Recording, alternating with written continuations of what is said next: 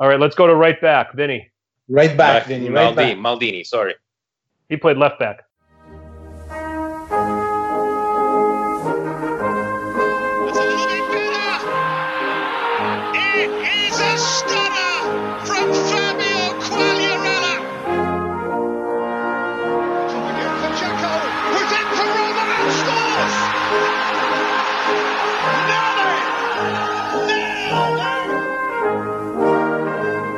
And those lovely notes of Giuseppe Verdi mean time for another edition of Serie A Sit Down, World Football Index's podcast of calcio told like it is and always at the highest level. I'm Frank Crivello. Happy to have you guys back with us again. And as always, co-host Richard Carmen. Ciao, Richard. Ciao, Frank. How are we doing this evening? Man, with every one of those top 5 videos, you look more beat, man. It's less and less sleep that I'm getting. I could tell. Even my wife, when we watched the top 5 from the last match week, and she said, "Man, he looks tired." And I said, "Well, they you know how we went through this twice, so you know." But no, how? I'm hanging in there. I'm very, very tired, but yeah, I'm making it through. It's slowly but surely. Last night was rough, but we'll see if I can make it through the podcast today. Okay. I'm just trying to see how I can make it through life. I got two sporting loves, okay? AC Milan, of course, and the Pittsburgh Steelers. And I might go and do a Twitter poll, Richard. Which one of these teams is going to put me in the hospital first? So seriously, it's just driving me nuts. And I know we're not going to be talking too much about American football, but I watched the game last night reluctantly and thought I was going to get it. Yeah, I was the one. So 20-point lead at halftime, and they nearly screwed that up. So, but yeah, they at least closed out, unlike our Milan. And folks, and Ronaldo fanboys are probably going to turn this off after a couple of minutes because I got news for you. This is going to be pretty AC Milan centric, and people are going to ask, well, you and Richard are Milanisti. It's Milan centric every week. No, it's not. So. We gave Roma their love. We gave Napoli their love. We gave Bologna their love. We're going to spotlight other clubs. This week, we're going to spotlight AC Milan a little bit later in the podcast. If you don't like it, get your own podcast. That's what I say. Our guests. I had the privilege of being their guest last week on the Milan Weekly Pod. You may or may not have heard it. They both hail from Montreal, and they have been gracious enough to join us this evening. We say ciao. They're making their Serie A sit-down debut. Each of them, we say ciao to the hosts of Milan Weekly Pod, Stephen Polillo and Vinny Tavernese. Benvenuto. How's it going, boys? Yes, Steve. The voice is coming from the internet machine. Oh, very nice. Very nice. How are you? Frank, you guys still... Frank, shouldn't we have said bienvenue since they're in Montreal? It's funny you mentioned that because Vinny started the Milan Pod this week talking French. Radio Rossonera said they announced the new voice in French. So because we are trilingual, trilingual. We got the Italian, we got the French, we got the English. Sometimes a bit of a Spanish, sometimes a bit of Calabrese. So, ¿Dónde estás, mi amigo? ¿Dónde está el sanitario? Muy bien. You see, cerveza. We're very international. Well, and Richard's a polyglot. He understood all of that. I didn't understand. I understand just the English part and some of the Italian stuff. So, before we get into this, why don't you guys just give us a little background how Milan Weekly Pod came about first of all, and maybe even before that, how you guys became fans of the Rossoneri. Well, I could probably say starting from back in the late 80s. I used to go to my cousin's house, and he was a bit older than me, and he had uncles from Milan. I was bringing him back all these posters and these shirts. And I was like, who's this Van Basten guy? Who's this Ruud Gullit guy? And it just from there, right? And I just kept on following from back that I was probably 7 or 8 years old, and I never nella gioia nel dolore, and the good and the bad. I've always been through thick and thin. I actually even have a tattoo on my forearm that shows my veins are black and red. So yeah, I'm through thick and thin. And Steve has his own special story, which is a lot better than mine. Steve? Yeah. So I'm gonna give you we kept mine for the end because mine's more interesting than Vinny's. Obviously. basically, for me, guys, my father was always a Juventino. So he loved Juve. He loved watching them. And for me, he had a sister, my aunt, who was a nun, actually. And she was based out of Milano. And she was there for quite a bit of time in her nunhood, if you want to call it. Mm-hmm. And one year she sent over a package, and she knew that I was not an angel. And basically, in this package was the Motta Milan jersey with the little Scudetto on it, and this shirt that is till this day I have not seen it on anybody else, with a little note just saying, "This is for my little devil. In God's house, there's always room for a little devil." And that's awesome. How I chose Milan. So you see how it's a lot better than me. It's they're both interesting. I actually had the Lotto with the Motta sponsor on the front, so I don't. That shamefully got lost. I don't know what happened to it, but I also had the big red stadium jacket too that they made that they sold on God, what was the soccer catalog that they had way back then? Eurosport, I think it was called. Yeah. You know, and they made that for sale, and I had that too. I have here, Richard, I'm talking about myself. I also have that's somewhere normal, I have. What's that? That's normal, Frank. He's introducing us, and he's talking about himself. You know what? I have a replica of the yellow Milan jersey that they wore for the European Super Cup against Arsenal, and then I have that funny light blue one that had so much business going on. I can't remember when exactly they wore it, but Baggio was playing on Milan at the time. So yeah, I had my collection of Milan jerseys through the years as well. But the Motta one brings back some memories, that's for sure. So great stuff. And Milan Weekly Pod, how did this come about? You guys are now 52 episodes in. Just tell us how it began. So it began way before Milan Weekly Pod. Vinny and I would do vlogs on a little YouTube channel that we had put together, Red Card Weekly. We basically talked everything Serie A. Unfortunately, due to technology and our lack of editing skills, everything just took so long. Myself having 2 kids, Richard, welcome to the club. No sleep, very hard to edit those types of videos. It was super fun, but really took a lot of time, and we had stopped. We went on a little bit of a hiatus. We started with Milan Club Montreal, and then we wanted to get back into it, and we said, you know what, let's do the podcasting and see what it takes us. It's not visual.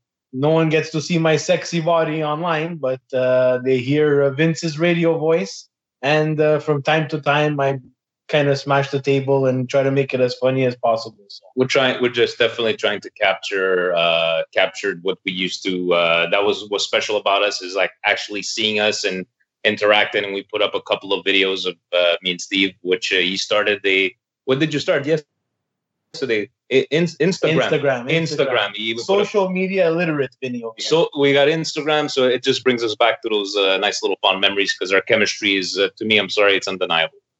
Outstanding. Yeah. Outstanding. And if you want to listen to episode 51, that's the one that I guested on. It was the greatest Milan Weekly podcast in the history of Milan Weekly podcasts. I just ask me. Again, putting himself over on our behalf. Did you hear that? But it's his show now. Boys, you're going to see what kind of show this is now. It's all about Frank. No. I had to do it. I mean, I had to do it. But no, I had so much fun on the pod. Richard, maybe someday they'll have you. I mean, but Richard got to be on Sirius XM FC and got to be on the football show. So I think I got the better end of the deal, being able to be on your podcast than being on Sirius XM FC. Personally, that's just the way I put it. Well, we will have Richard on as well to compete against Frank. Yeah. So episode 51 with Richard's episode. We'll do a little poll. Worlds are colliding. Outstanding. So, well, let's jump into the topics that we want to talk about. Now, gentlemen, I do have a little bit of a surprise for you. You did come to be guests on our podcast here on the Serie A Sit Down. You probably thought you were getting away from Il Presidente, to do this podcast. In the words of the late John Panette, I say nay, nay. I conspired with Presidente and asked him to email me presidential points. So we have, on this edition of the Serie A Sit Down, we have the limited edition Serie A Sit Down presidential points. Hit the sound, Richard. It is now time for the President's Points. This is a joke, right? No joke. No joke. Presidente wanted to be involved, and we said, "Let's do this. We'll surprise Steve and Vinny on this." We can't get away from this. You know, we just okay. Go ahead. But you know what? We like to wing stuff. So go right ahead. We like surprises. Go. All right. Presidential point number 1: games played abroad. There is a tug of war right now between La Liga, who wants to have games played in the USA, brokered by Charlie Stilitano of said football show. He's also a Milanisti, guys. And Real Madrid, who categorically refused to do so. Juventus owner Agnelli, on the other hand, is open to the idea for Serie A to do this. So putting on your Serie A hat and evaluating the pros and cons, would it be a good idea if Serie A would play some official league games abroad in order to mark itself better on the international stage, even if it will anger fans back in the motherland? Steve, you first. I say yes. I know it's a little selfish on my behalf, but the league, more than La Liga, to be very honest, just Serie A needs to make some kind of splash. And if they're a pioneer to this and they're going to ruffle some feathers, it's going to be something that's going to be profitable for them in the future, right? I know La Liga and all the Spaniards and the union don't want the players to play. It's going to be unfair. Let's face it, guys. Juve wants to play because, to be very honest, dude, they'll sell out wherever they play. And at a certain point, I hate to admit it, but they'll probably be so ahead in the league that it's only beneficial for them to market their brand at this point. So I say yes to that. How about you, Vinny? Well, the way I look at it is always two sides to the coin, right? The way I see it, yes, it will be a good idea because we need to market Serie A. But the other side of me says, and I'm going to go with this side here, I think of a country like France that hosted 1998, 2000, another World Cup, 3 major tournaments with a Euro in the past. You know, we've had, one World Cup since 1990?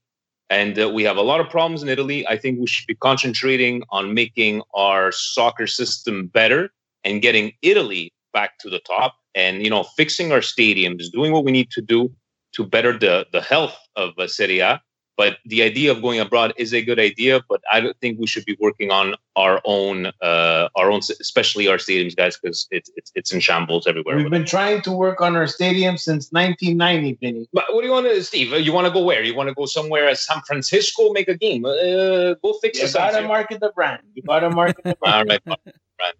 Richard, how about we just let them talk for an hour? We can stay out of the way. How does that sound? I love it. Just like listening to their pods. Great. It's great.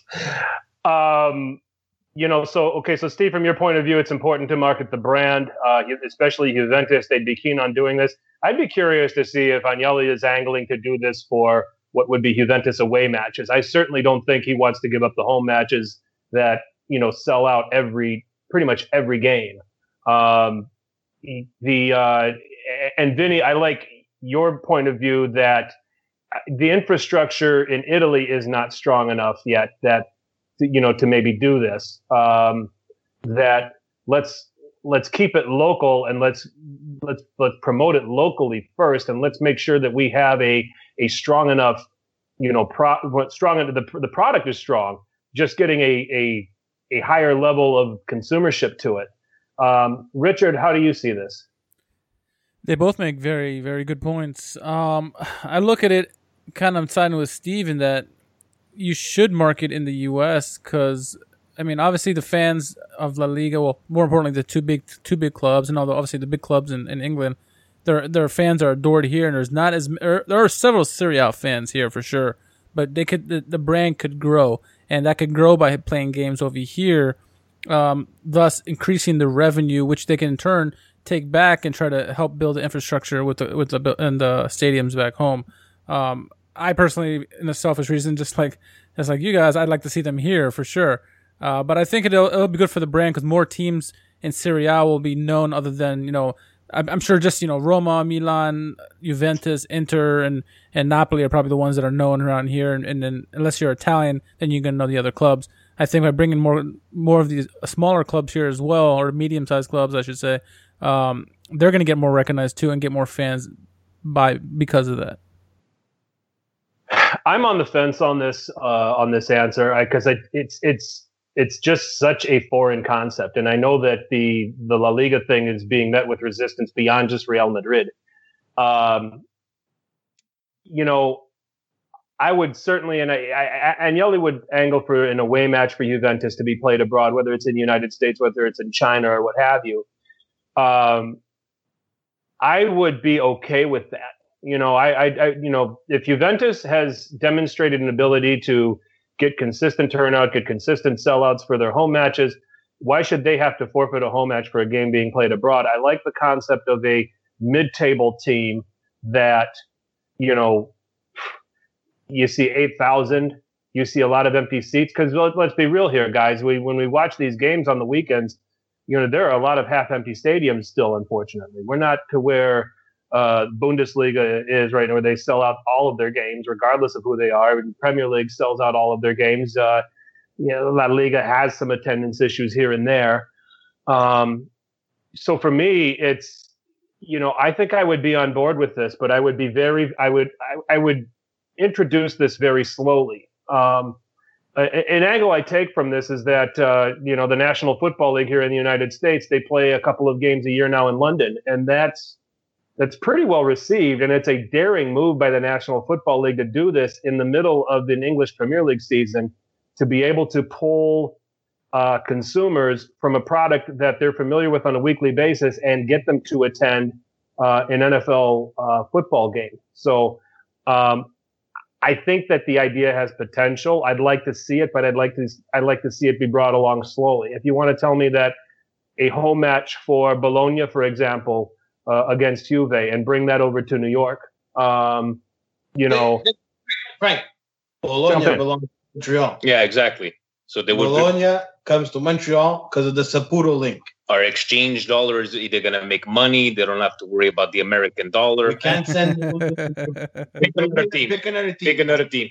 Fine. No, fine. Okay. Well, then how do you feel about, I can't say Torino. You don't want the derby out of Turin. Genoa. Okay.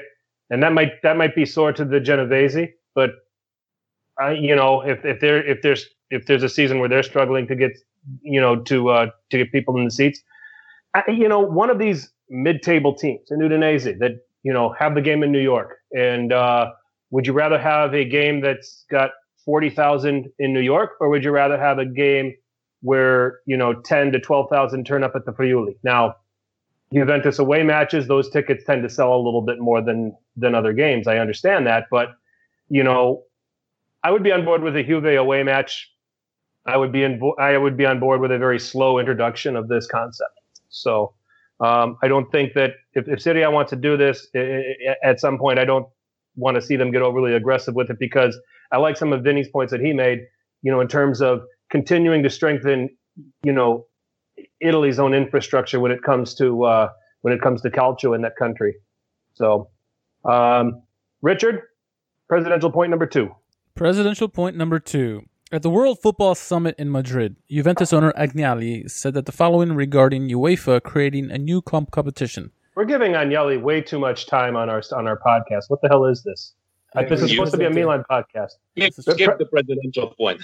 Presidente, this is you lost a cool point with me. I complimented you so much, and your first 2 points are about Agnelli.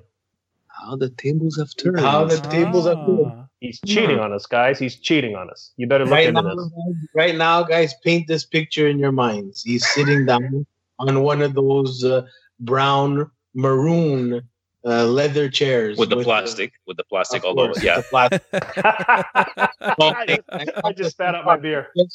Cigar just slightly clipped. because he can't smoke inside the house because his wife's going to give him a beating.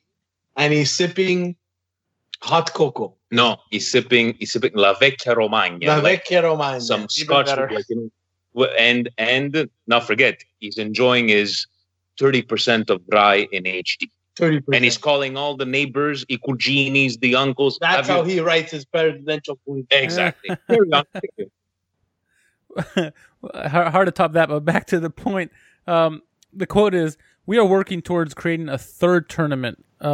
It was something very sought out by the clubs in order to have a chance to participate in European competition during the season. We are also working on reducing the amount of teams in Europa League from 48 to 32. Here's the question. We all know this is all about money. Putting that aside, what kind of third tournament would you like to see that is composed of mid-table clubs not in the Champions League or Europa League?" We'll go with Vinny first. Honestly, I don't want. I don't want to see another tournament because now let's put it this way, right? If it is all about money, that I think we could all agree on, but if would you guys admit right now that the Europa League has gained a bit of lust, like, okay, it's a bit more prestigious than it was 10 years ago, but not even close to the Champions League. Now you want to bring in a third one? How are we going to take that seriously? Who's going to play Pro Vercelli and Frosinone? Like, no, I don't think so. Not for me. Guys, wasn't there like the Intertoto Cup that existed back in the day, where it was kind of like that third tournament that no one really cared about and no one wanted to participate in? I don't know how this third tournament. It used to be stashed away in the summer. Yeah. And was something, it was, there weren't a lot of teams that participated in it. And I think the winner got entry into the old UEFA Cup. That's, I think, the way it happened. But yeah, I remember the Intertoto Cup. Yeah. So for me, sorry, I don't know if Richard, if Steve was next there, but I just start to talk anyways. But I'm with that too. Not another tournament. It's gonna cause things to get a little bit watered down. It's not. Europa League has gained some credibility, and I think a lot has to do that the winner gets a Champions League spot. Because if that doesn't exist, I think that a lot of teams would bail out early. Yes, you're winning a cup. You have the chance to play the Super Cup against the winner of Champions League. But would you sacrifice your season, especially if you're someone, let's say, from the EPL, where if you finish 18th, you probably might make more money than winning the Europa League? I think it's just a bad idea. I think it's a bad idea. I'm surprised it's even coming up, especially with the players complaining that they play already too much soccer. So I'd be very surprised if another third tournament comes up. Frank, what about you? I don't want to see a third competition involving mid-table or mid-tier teams. It would be way too watered down. Nobody would be interested in it. I wouldn't take the time to watch it. I wouldn't even, and I do some gambling on football. I would not place bets on it. It just would be, it would be boring. I mean, the other problem is that many of the teams that you would probably consider for this competition, and we can just talk about Serie A alone, they have a hard time getting people to go to the games for Serie A. Now you're going to try to get them to go to the games for this, third-rate European competition. Not going to happen. So I would not be against seeing the old Cup Winners' Cup coming back and having that being a knockout tournament from the start, a two-legged knockout tournament like it was in the old days. So, these Cup winners can decide if they really want to put a lot of, and then have some sort of system where, okay, say, Milan qualified for the Europa League, also were the finalists in the Coppa Italia last season, right? Okay. They can make the decision. They qualify for this Cup Winners' Cup. Do they want to compete in that, or do they want to compete in the Europa League? And they have a deadline by which they place their entry. And if they decline to participate in the Europa League, then another Italian team takes that Cup Winners' Cup slot. Okay? I don't mind some kind of process like that, where that third tournament is, okay, it's there. It's a knockout tournament. The team that's in it can choose whether or not they want to really be invested in it. If you're going to do something, I would like to see something along those lines come back. but doing something where there's a league stage and knockouts, there's already too many games going on in midweek. There's already too many games for the players. And, quite honestly, how many of these big clubs across Europe are on board with seeing mid-table teams get a third competition where they have the potential to gain more revenue and strengthen themselves as clubs? Do you think, just from an ego standpoint, you think Barcelona and Real Madrid are on board with seeing, Real Sociedad get stronger because they got to play additional games, they got to play an additional competition, they got to attain additional revenue?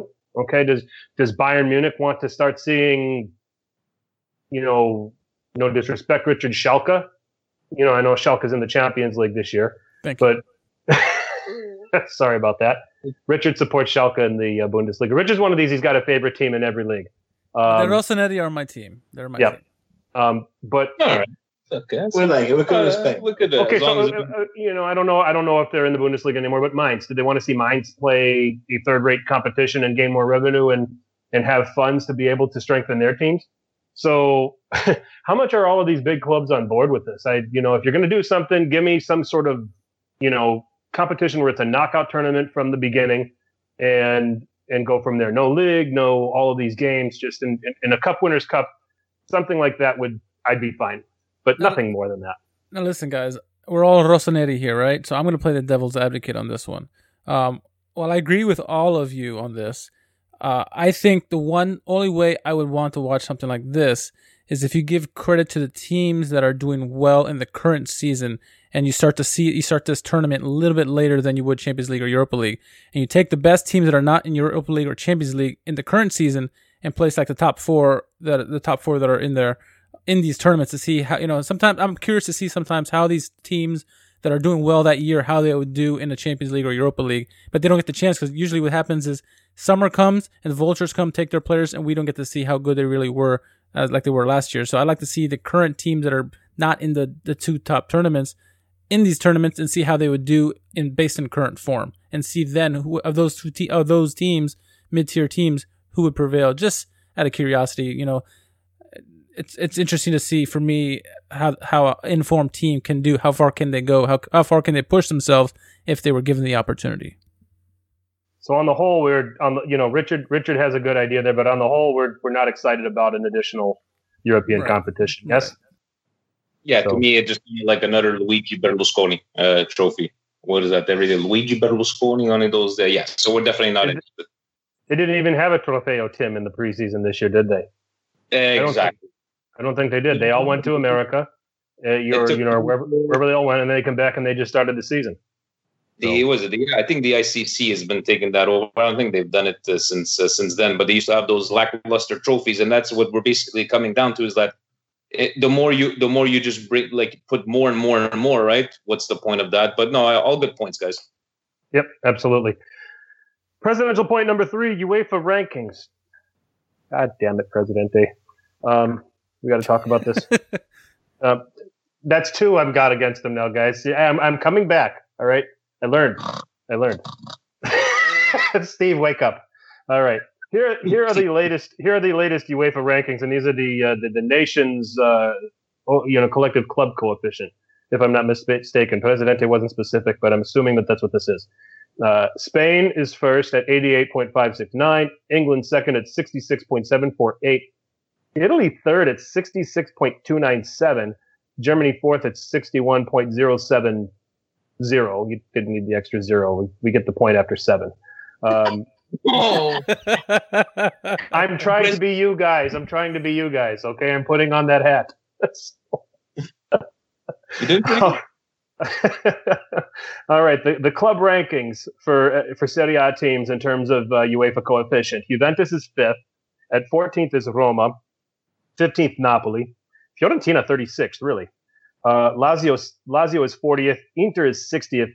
Milan, 83rd. Atalanta, 84th. Sassuolo, 92nd. Sampdoria, 93rd. Torino, 94th, which none of those have anything to do with the question that he asks. With the latest results in European competition, Italy is moving closer to passing England for second while distancing itself from Germany. Is this the year Italy overtakes England and moves second into the overall collective club coefficient? Richard, What do you think?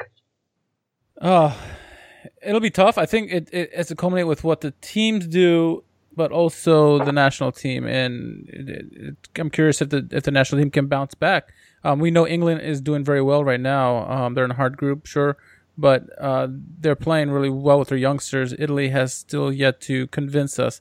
As far as the club teams, there's a lot of good teams in tournaments right now, and if they can get deep, we've seen the English teams struggle as of late. Yes, Liverpool did great last year. Man City always do great, but the Serie A teams did really well last year, and if they can continue that and make deep runs, I think this is the year they finally move into second place. Okay, Steve. Guys, we all know, we've all been through, now we're 4 people that have gone through these presidential points where we have to decipher exactly what he's trying to talk to. You guys think he took that from the website? He crunched those numbers with the calculator, guys. You don't understand. Took every game. His calculator had the extra 0 on Germany. All of our calculators would have stopped at the 7. Exactly. You understand? So no, that's the president and Steve. I don't know. You want to answer this question? We would have skipped through this question. Yeah, over here. Guaranteed we would have skipped it. But for me, I think they will not pass. Just because, like Richard was saying, it's a mix between what we'll do in European competition and what the national team will do. The national team guys, every time I watch them, I feel more and more the urge of throwing up.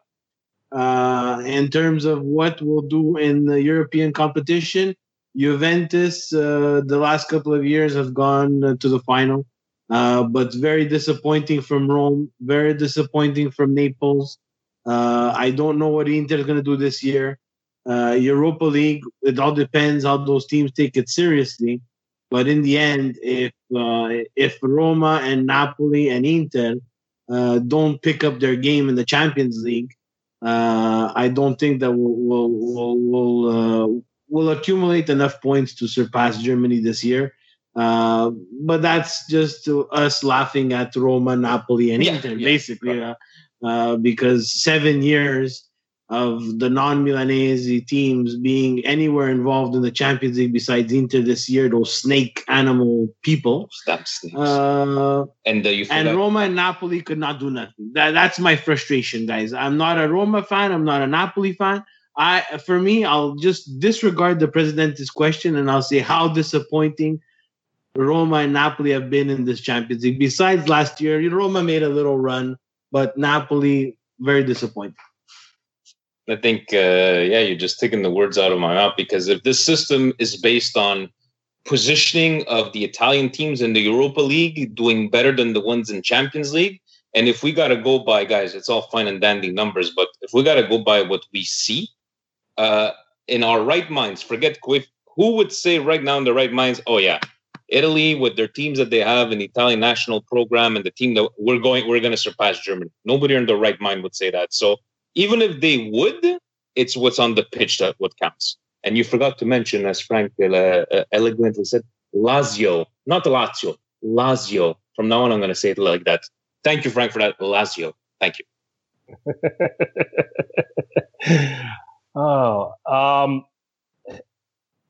I think, the gap's really close with England that I'm tempted to say that the clubs can overtake them if they want it. But how much do they want it? And you take a look at what, just from match week 1 across the board in Champions League and in Europa League, Arsenal look and, they had some part-timers that they played against and they appeared to take it seriously. Chelsea went to a very hostile environment. Maurizio Sarri, left some people at home, still scratched out a win. I don't think that I think Manchester City will be fine, and I think the loss to Lyon was a fluke. Liverpool beating PSG. Manchester United, they played the young boys, and we'll see what they do against Valencia and Juve. And then, Tottenham right now, I think, and I've been saying this a lot, this is, if you want to beat Tottenham, this is the time to beat them with all of their guys hung over from the World Cup. So where you look at the Italian teams in in these competitions, we think Juve are going to go deep in the Champions League. At least they have put all their chips in the table that they're going to. We knew that would happen to Roma at the Bernabeu, and they might get out of that. They should get out of that group, but they're not going to go much further. Napoli dropped 2 points that they just can't afford to drop in the group that they're in. Inter got a great win. It's the 3 points they have to get if they're going to qualify in a group with Tottenham, Barcelona, and PSV.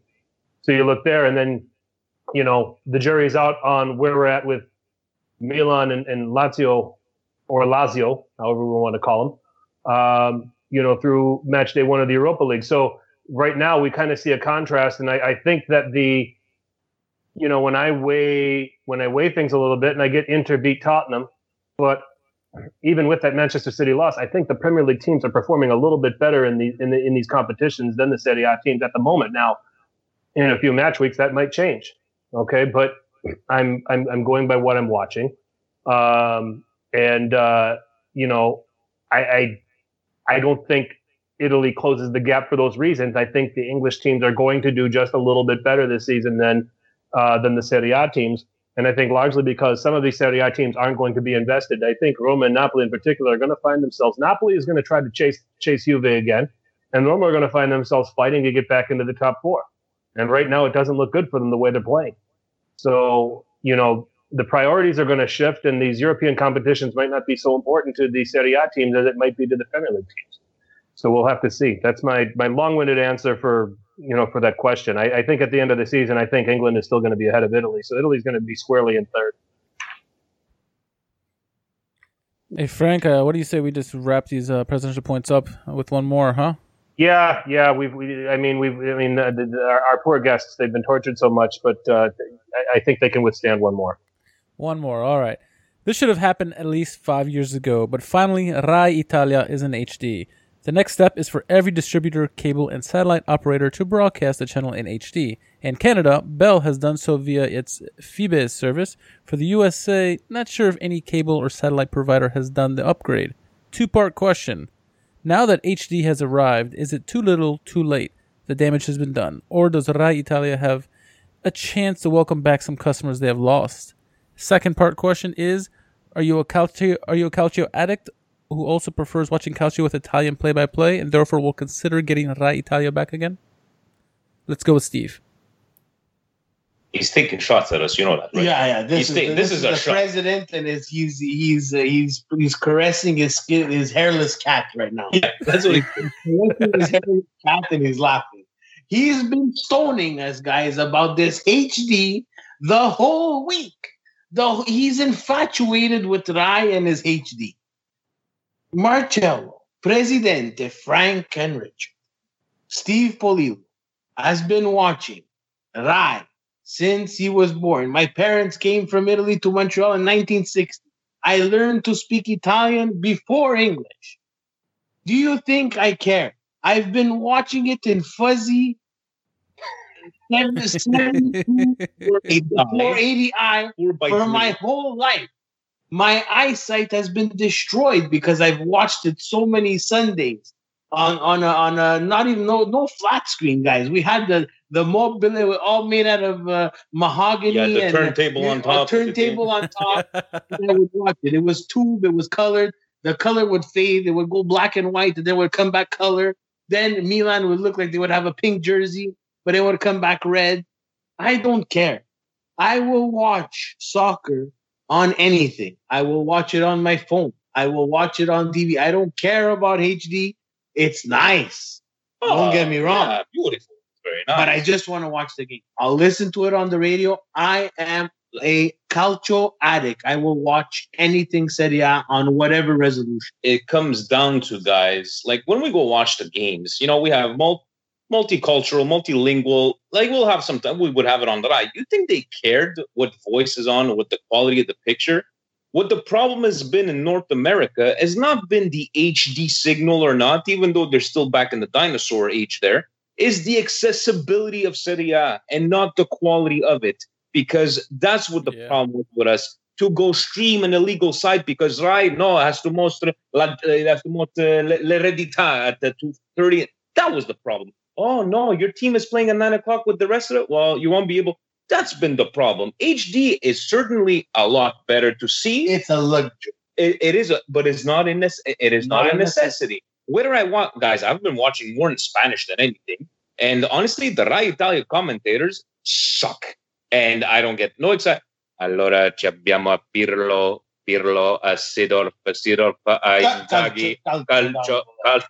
That's what we got used to listening to.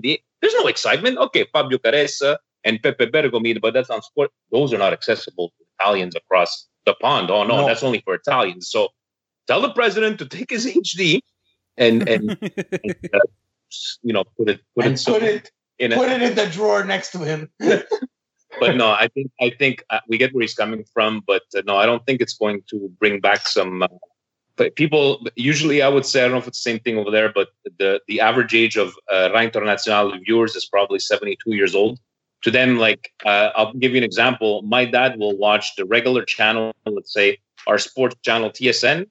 He'll have it on the regular channel. I'm like, Dad, it's in HD. You could put it on there. He's like, I don't see the difference. So no, I don't think it's going to bring back viewers, but it comes down to the accessibility. And thank you to DAZN.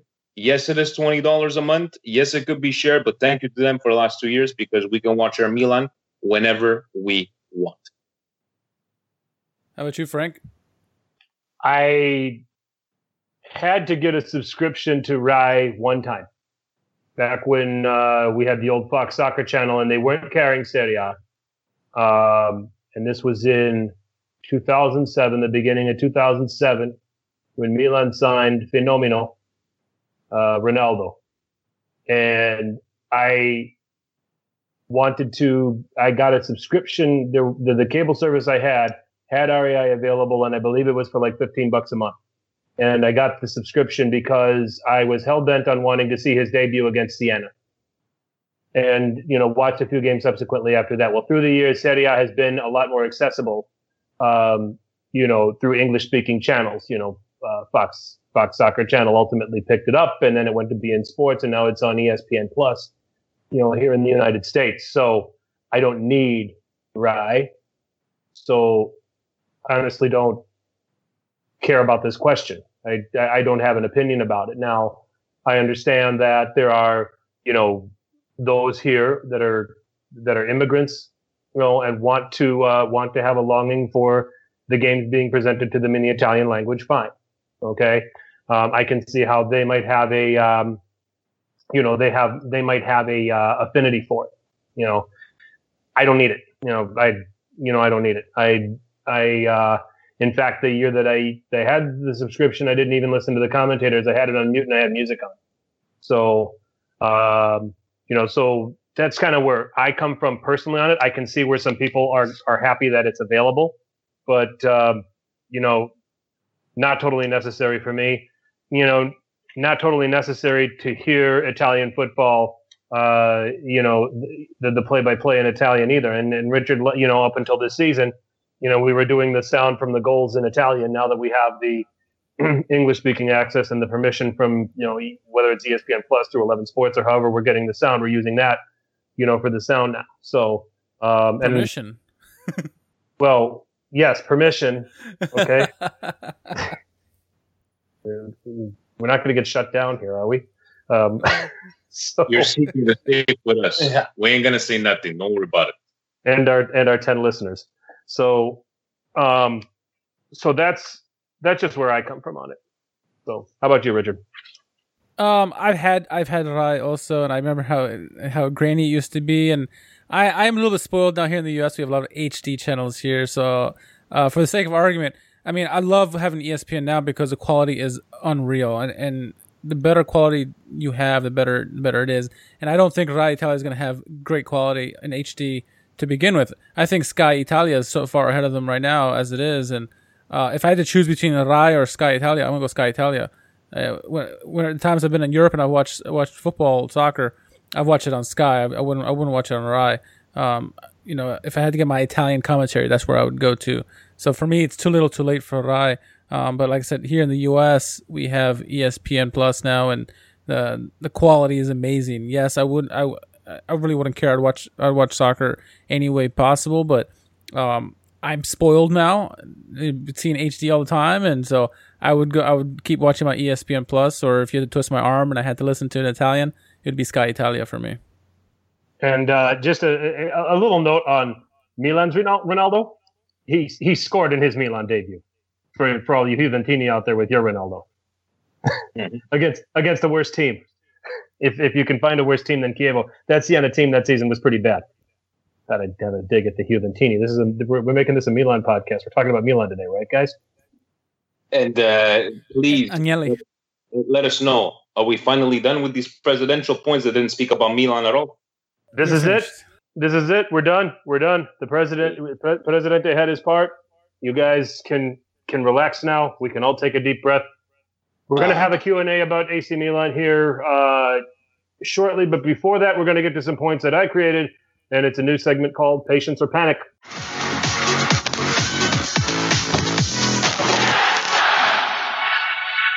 All right, so I wanted to bring up some talking points since we're talking about Serie A, we're in between match weeks here as of this recording on Tuesday on the 25th of September.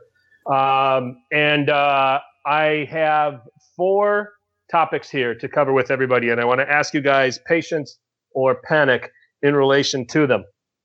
And I'm going to start with Juventus. Ronaldo seems to have a monopoly on all of the free kicks for the old lady. And there may or may not be some rumblings in the camp, but there's certainly some rumblings on Juventus Twitter. Caught enough tweets to say, let Dybala take this kick, let Pjanic take that kick.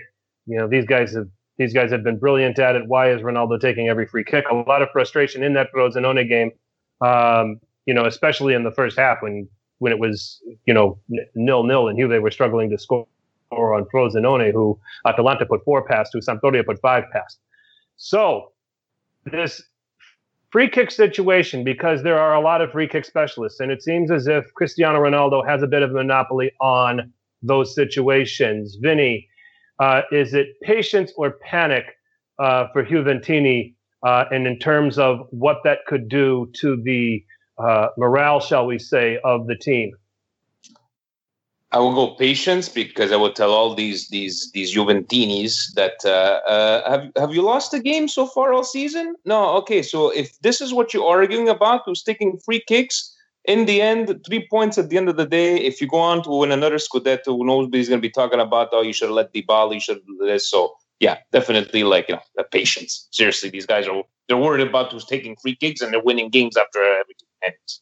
Yeah, go through a year of Nikola Kalinic and have some real problems, right? Yeah. Or Bakayoko now. Steve, patience or panic? I would say panic. I think it might cause a problem. Oh, you panic! I think it's going to cause a problem. It's not the first time that Ronaldo has caused some sort of controversy in terms of he has to take the spot kicks, he has to take the free kicks. I think it's going to cause some panic. I think Dybala is on his way out. I think that Pjanic should be taking some of those free kicks. I don't know if they're going to play a game of Amura like Adriano and Mihailovic did with Inter. Yeah. But they're going to have to find a solution to that, or else I think it's going to be toxic. Okay. Richard, patience or panic for Juventini, and in terms of this situation, it could get a little volatile. It's interesting because Dybala is an excellent free kick taker, as is Pjanic. Pjanic is probably better. And obviously Ronaldo has the ability. He hasn't scored many, but he has the ability. For the fans of Juventini, it's panic. Obviously, it's already shown on Twitter. Every time he misses a shot, it should have been Dybala. Oh, it should have been Pjanic. But I think ultimately it's patience as far as the players go, because you have arguably the best player in the world right now on your team, and he's a new guy on the team. I mean, right now that everything is in the honeymoon stage. Yeah, there maybe a couple guys are arguing with the ball, but I think it's patience. If he starts scoring them, it's gonna go away. As long as they keep winning, I think he'll be fine. That's the key. And like you guys are saying, they haven't lost a game yet, so there's really no reason to be panicked. if they start losing in the table and dropping below Napoli or whomever, I can see panic setting in. But right now, it's patience. I will go with patience as well. I don't. This is the worst of your. If this is the worst of your problems, Juventini, you got it really good. So they're making up problems right now just so they can have something to bitch about. I think that's what it is. If when they're not bitching at me talking about Juventus privilege on Twitter. It's a good one. Yeah, this is what they go for. So, and Adam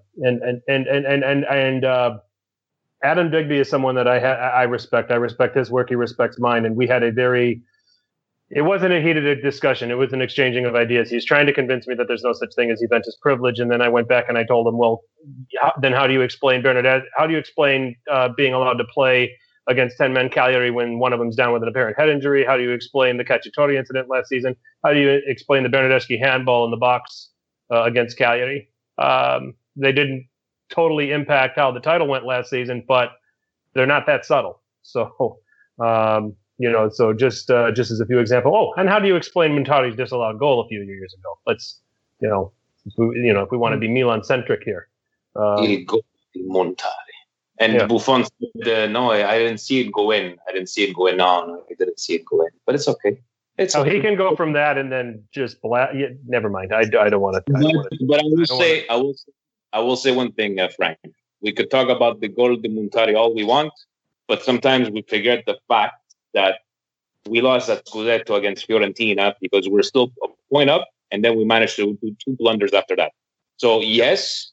But in the end, it's always like, we talk about the South Korea game with Italy 2002, we got robbed. Yeah, but nobody remembers about how Christian Vieri missed an open shot from 6 yards. So we always gotta. You told me to put my Serie A hat on, and that's what I'm doing.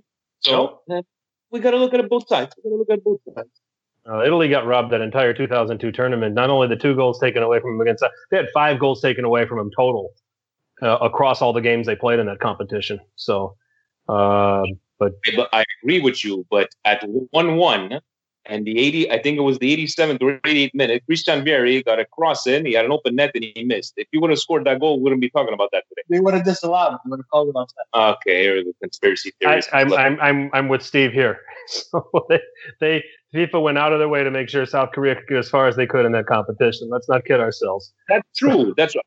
I agree. I'm just saying that something. You know what? Go back to the presidential points. But these aren't the presidential points. These are my points now. These are actually valid Serie A talking points now. Ooh, valid. I like that. Nice taking shots at the president. Go.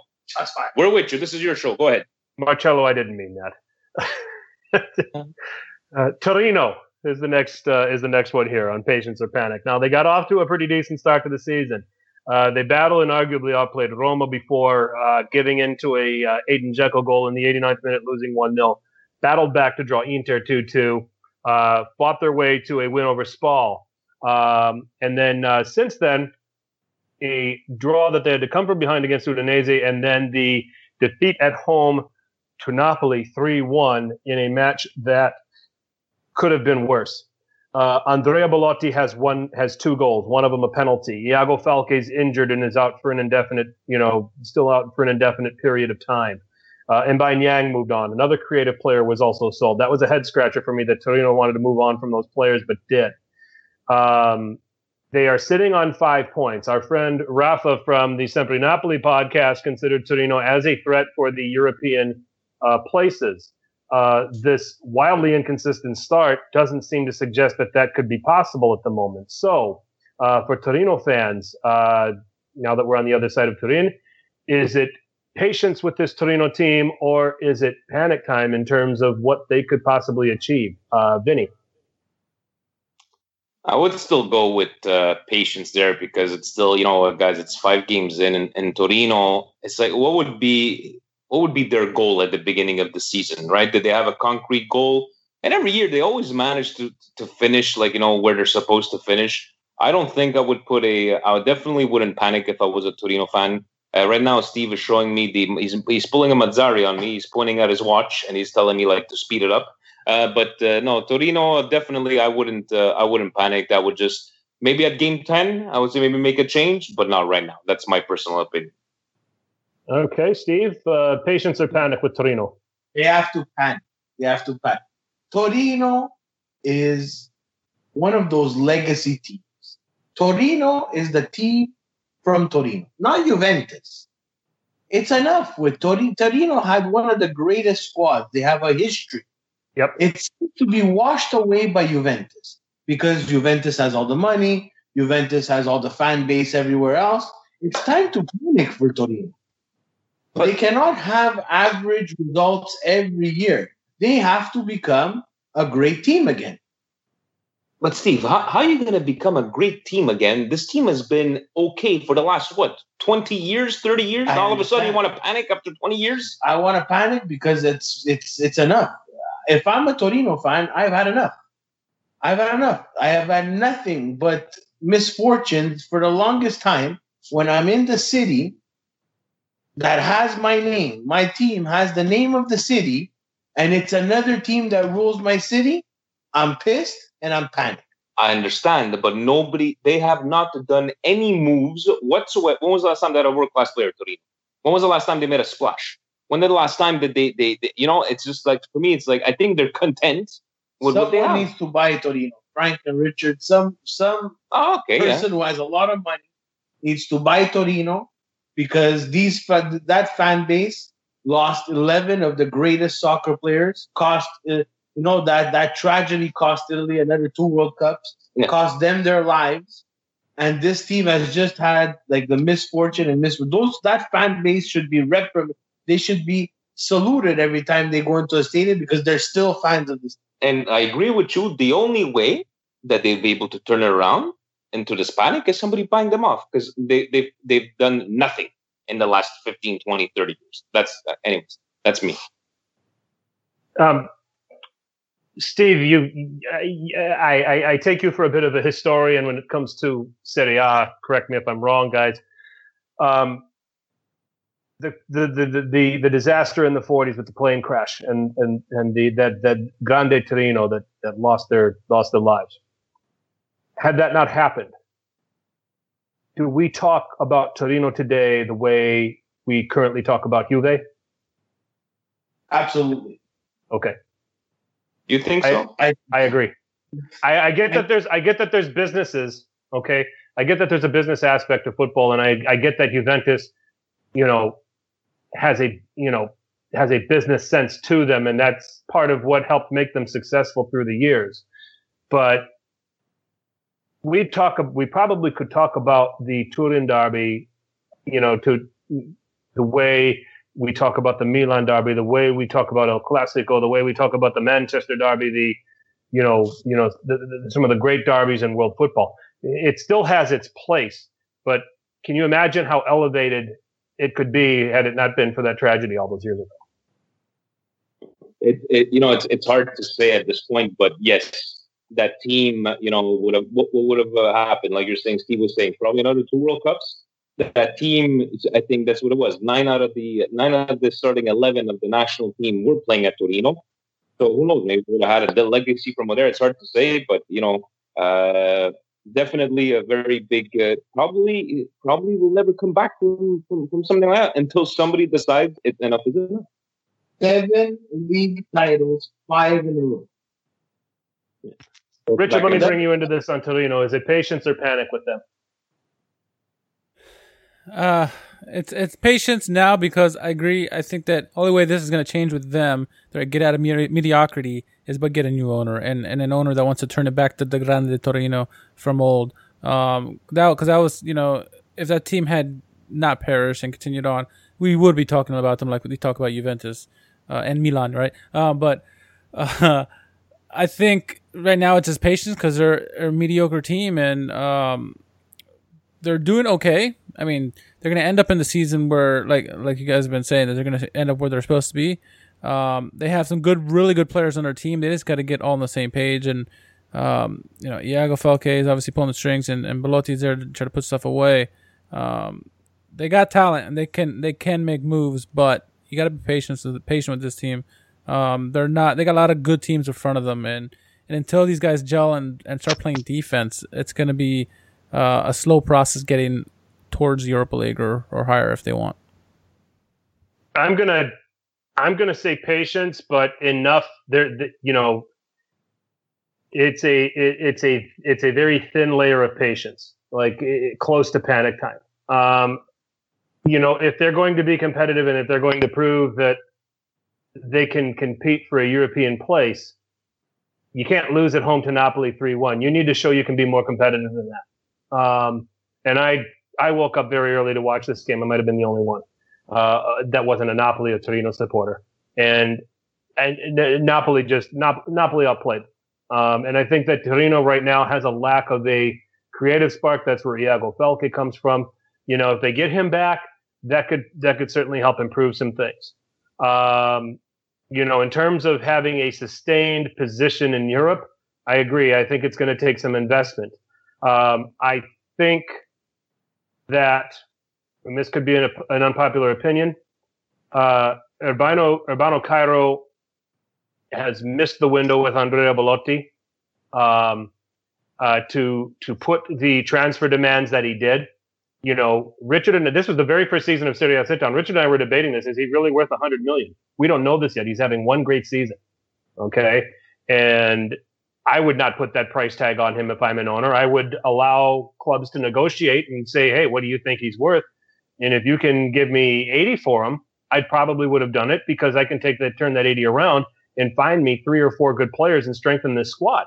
So I think Urbano Cairo, I think, what do you guys, let me ask you guys this about Torino. Did he drop the ball with the opportunity to cash in on Belotti when he could have?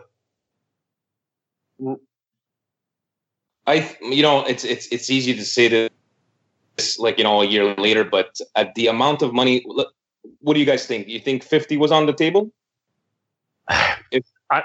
I'm sure there were people that were offering 50 and he rejected it.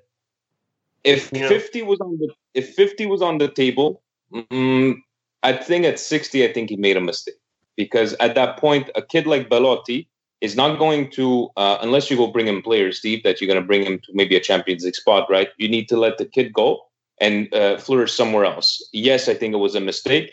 I don't know. And guys, let's be honest. I don't think coming at Milan would have made us go to Champions League or anything like that. I prefer having But he would have been better than Kalinic. Way better than Kalinic. That's it. We're all better than Kalinic. Yeah. Yeah, that's a good point. But I think, that was a mistake, because he could have taken that money, and I think he was just trying to play hardball. At one point, what was he saying? 120 million. He thought, like, what, Real Madrid's going to come knocking? And no, definitely a big mistake. Just like the mistake of when we started printing those Carlos Tevez jerseys, remember? And then Pato said, no, I'm not going to go for 35 million. Remember that? That was a big mistake. Yeah. Mm-hmm. That's just because Milan needs the mindful a bit. So. Yep. So, so that's that's another thing. And I could have seen a deeper Torino squad built if Cairo was a little more sensible, in his handling of Belotti and the suitors that were interested. So, moving on, the third patience or panic topic surrounds who Torino will play on Wednesday and who Milan just played, Atalanta. Gasparini's men started with a 4-0 win over Frosinone that all of a sudden doesn't look that impressive when you see how Frosinone have been this season. But they did follow that up with going on the road to Roma and drawing 3-3, but we're learning based on Roma's defending, that might not have been as impressive as first thought. They cannot score against an FC Copenhagen that was breaking in a new goalkeeper and 3 or 4 new starters over the course of 120 minutes, go out in PKs. They lose at home to Cali. I'm rubbing salt in all of our wounds here right now, guys. I'm sorry, but this is Atalanta related. Let's try to stay on topic. They lose at home to Cagliari by 1-0. Then they followed it up with a 2-0 loss at Spal. They do fight back twice to get a point here at Milan to draw 2-2. They open the season with 5 points from 5 games. They're out of the Europa League, but looking at some of these results, Richard, and I'll start with you on this. Atalanta, is this patience or is this panic? And is Atalanta maybe at the beginning of the end of their course? I don't think so. I think it's patience. Now that they don't have the European front to worry about, I think their focus is going to be back to Serie A, and I think that's where they're going to start playing better. This team has a lot of quality, and yeah, the 4 goals against Frosinone, you can overlook that now because they've had a couple losses, some draws, but I still like this team, and I like their manager Gianpiero Gasparini, and I think they're going to be pushing every team they play, whether it's Juventus or Milan, like they just did this past weekend. I'm not going to panic on them just yet. Now, if this is further in the season and they're below mid-table, yeah, absolutely panic. But right now, I'm going to say patience. I trust the process that Gasparini has, and he's proven us right, at least for the last few years, that he knows what he's doing with the youngsters. Steve, patience or panic at Atalanta, from what you've seen, and I know it's hard to talk about them after the draw against Milan, is there hints with, some of these disappointing results that they might be at the beginning of the end of this course they've been on with Gasparini? Well, to be very honest, Frank and Richard, at the beginning of the season, I thought they were going to struggle just because Gasparini was so vocal and saying that he needed help in the Mercato and that the Mercato was closed and he didn't get any reinforcements. And I thought that they were going to at least start off slowly. The 4-0 against Frosinone was a little bit of a shocker. The tie, the result against Roma also a little bit surprising, but then they dipped, right? So for me, for this one, I'll say patience, just because Gasparini seems to get the best out of these guys. Whoever he slots in, they've sold so many players, and they haven't really missed a beat. They've been always near that 6, 7, 8 spot there. Sadly, also where Milan has been 6, 7, 8, and I would say patience, because I continue to say patience for Milan. I would be a hypocrite if I would say panic for Atalanta. It's very well said. Of course, it's very well said. I'm a genius. Sorry. Vinny, where are you at on this? For me, I think the fairy tale of Atalanta is over, but not necessarily panicking, right? I think Steve. Oh, come on. Just say panic. You want to say panic. Why would they have to panic? First of all, the only reason they've been in those top spots because everybody else has been sucking. Okay? Milan, Inter, all those years. Look at us, we're going to make Champions League. The only reason they're in those positions. You're just screaming, and it's not our show. Oh, yeah, sorry. No, I wouldn't panic. I would just let manage your expectations, as we like to say. But Gasparini, I believe, didn't they just sign him for a couple of years, if I'm not mistaken? I like that kid Barrow. I think they're gonna. I think they sold, like you're saying, sold a lot of guys. No, I don't see them finishing. I don't see them making a European football next year. That's my personal opinion, but not necessarily a panic. Just manage your expectations after you didn't get those reinforcements. I'm gonna just I'm with Vinny a little bit here. Again, patience will be a little thin. I just think they need to look over their shoulder a little bit because Fiorentina are a lot better. Sampdoria are all over the place right now, and who knows if Gianpaolo can get that reined in. They go from destroying Napoli to they lose one late at home to Inter, and Sampdoria have had a very difficult slate of matches to begin the season. So we'll see what they're made of as they go once that schedule lightens up for them. So they're one, and we just talked about Torino, and we'll see what happens when Iago fell. So there's teams, poised, to knock Atalanta out of the European places. And right now, the way Sassuolo are running at the beginning of the season, I said this would be your fun bad team. They're going to score a lot of goals. They're going to give up a lot of goals. Well, they're getting some results here early on, and they're beating the teams they're supposed to beat. Based on the talent that they're putting on the pitch. They opened the season with a win over Inter. So there are some teams that are kind of jockeying for position. And when you look at the top 7, you would think Atalanta would be the fall guy out of that top 7. The other 6 should be stable enough to try to find their way into those top 6 places.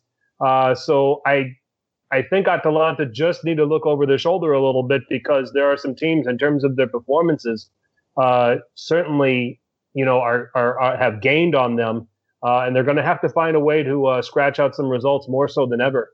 Since Gasperini has been manager, so I'll be a little patient with Atalanta, but they definitely have to watch themselves. And for Atalanta supporters, that point at Milan here on Sunday might end up being a very important one when the big picture actually unveils itself. So that my final patience or panic point, the team we all support, Milan, because we've got a lot of discussion about this after the draw against Atalanta. They opened the season with a 2-0 lead over Napoli and failed to close that out, lose 3-2. They beat Roma in the end of the game 2-1. They have a horrible 20 minutes at Cagliari, give up a goal, could have given up a second, but found a way to draw that match. They go to the Dude Lounge in Luxembourg and win 1-0. And then, in the Europa League. And then... Sorry, Frank, that's unfair. That's just what I call them. So, but they're having their moment in the sun being in the Europa League. Good for them. And then dropped the lead twice against Atalanta and end up having to settle for a 2-2 draw. So 4 games in Serie A, 5 points. A win over the Dude Lounge that has left Milan supporters less than enthralled. So this stage of the season, through these first 4 games, through that Europa League performance, Vinny, is it patience or is it panic with Milan? If you like you've heard us say already, it's right now it's patience into panic by game 8. For me, I don't give them more. I don't give Gattuso more than by the 8th game would be, we said, against Chievo, right, Steve? Just before the winter break. If we can't come up, and let's not beat around the bush, guys. We're facing Sassuolo, we're facing Empoli, and we're facing Chievo. Those are must wins, right? People can laugh and whatever the case. If you don't want us to be in panic, if you don't want to see Gattuso lose his job, because if we let all the rest of these teams get away, we ain't catching back, guys. I want to talk about first place here. We ain't catching back. Last year, Steve, how many? We didn't lose a game for what? Over from December to, or was it early March? And we still managed to do what? Absolutely nothing. We didn't gain nothing. We didn't gain anything. So right now, I think it's patience into panicking the next 3 games. These next 3 games, I know we're not playing the big team, but to me, they're crucial because we're not going to be able to catch it. That's according to. Okay, Steve, do you agree? It's patience with it's patience for Milan supporters at this point? If I put my Serie A hat on, I say panic. I say panic for a couple of reasons. One, the game that we lost against Napoli was something that should never have happened. We should have gone away with points with that, and I think that would have changed a little bit of the mindset as well. You can't have a dip in form against a team like Cagliari. The Luxembourg at the Dude Lounge, if I could quote you, Frank, was, I was okay with that. I was okay with the rotation. The panic part for me in that game is that everybody that we slotted in as a rotational player really didn't really shine and really didn't say, oh, you know what? Next game we can sit Chanalobolu and we could start Castillejo. He didn't really do any wonders in that game. Bertolacci, we still don't know what position he wants to play, or if he was able to find the shoes that there was no that's my panic from the Europa League Luxembourg game. And then Atalanta, 2 times we had the lead and we could not kill the game. This team has a mental lapse every single game, and that's why I say panic if I put my Serie A hat on. If I put my Milan hat on, for all the fans, I say patience, because I don't think that Maldini and Leonardo will be as patient, if you want to call it, as Fassone and Mirabelli were with Montella. I think it's going to be a hard decision, but at a certain point, if they want to make a staple statement and say, you know what, we are serious, Gattuso is our friend, he is a compatriot, a teammate, but this is now a business, they will have to make that statement where if things do not go good, and like Vinny said, in these next 3 games, that trigger will be pulled and you will not see Gattuso on that bench. And when then Conte being there available, he's not going to be available forever. So we don't hope so. But yeah, next 3 games for us, guys. And we talk about it on yesterday's podcast. At Empoli, at Sassuolo, and then they've got the Europa League game at home against Olympiacos, then hosting Chievo, and then the Milan derby on October 21st. Richard, patience or panic for Milan? I'm kind of in the same boat. It's patience right now, but after the 3 games that you just mentioned, not including the Europa League, if they don't win those 3 games in Serie A, we're going to be further and further away from the top 4 and the top 7. And at that point is when you're going to start panicking. But right now, it's patience. The team has shown glimpses that they can do stuff. I mean, that incredible goal by Higuain this past weekend was just a piece of that. But again, if they don't start producing wins and start getting the 3 points that they need, it's going to become panic very quickly. And like they said, Gattuso won't be sticking around very much long if that's the case. I'm going to go with patience, and here's where I'm going to approach this. Godfather went on Twitter, and I had to respectfully disagree with him, and said,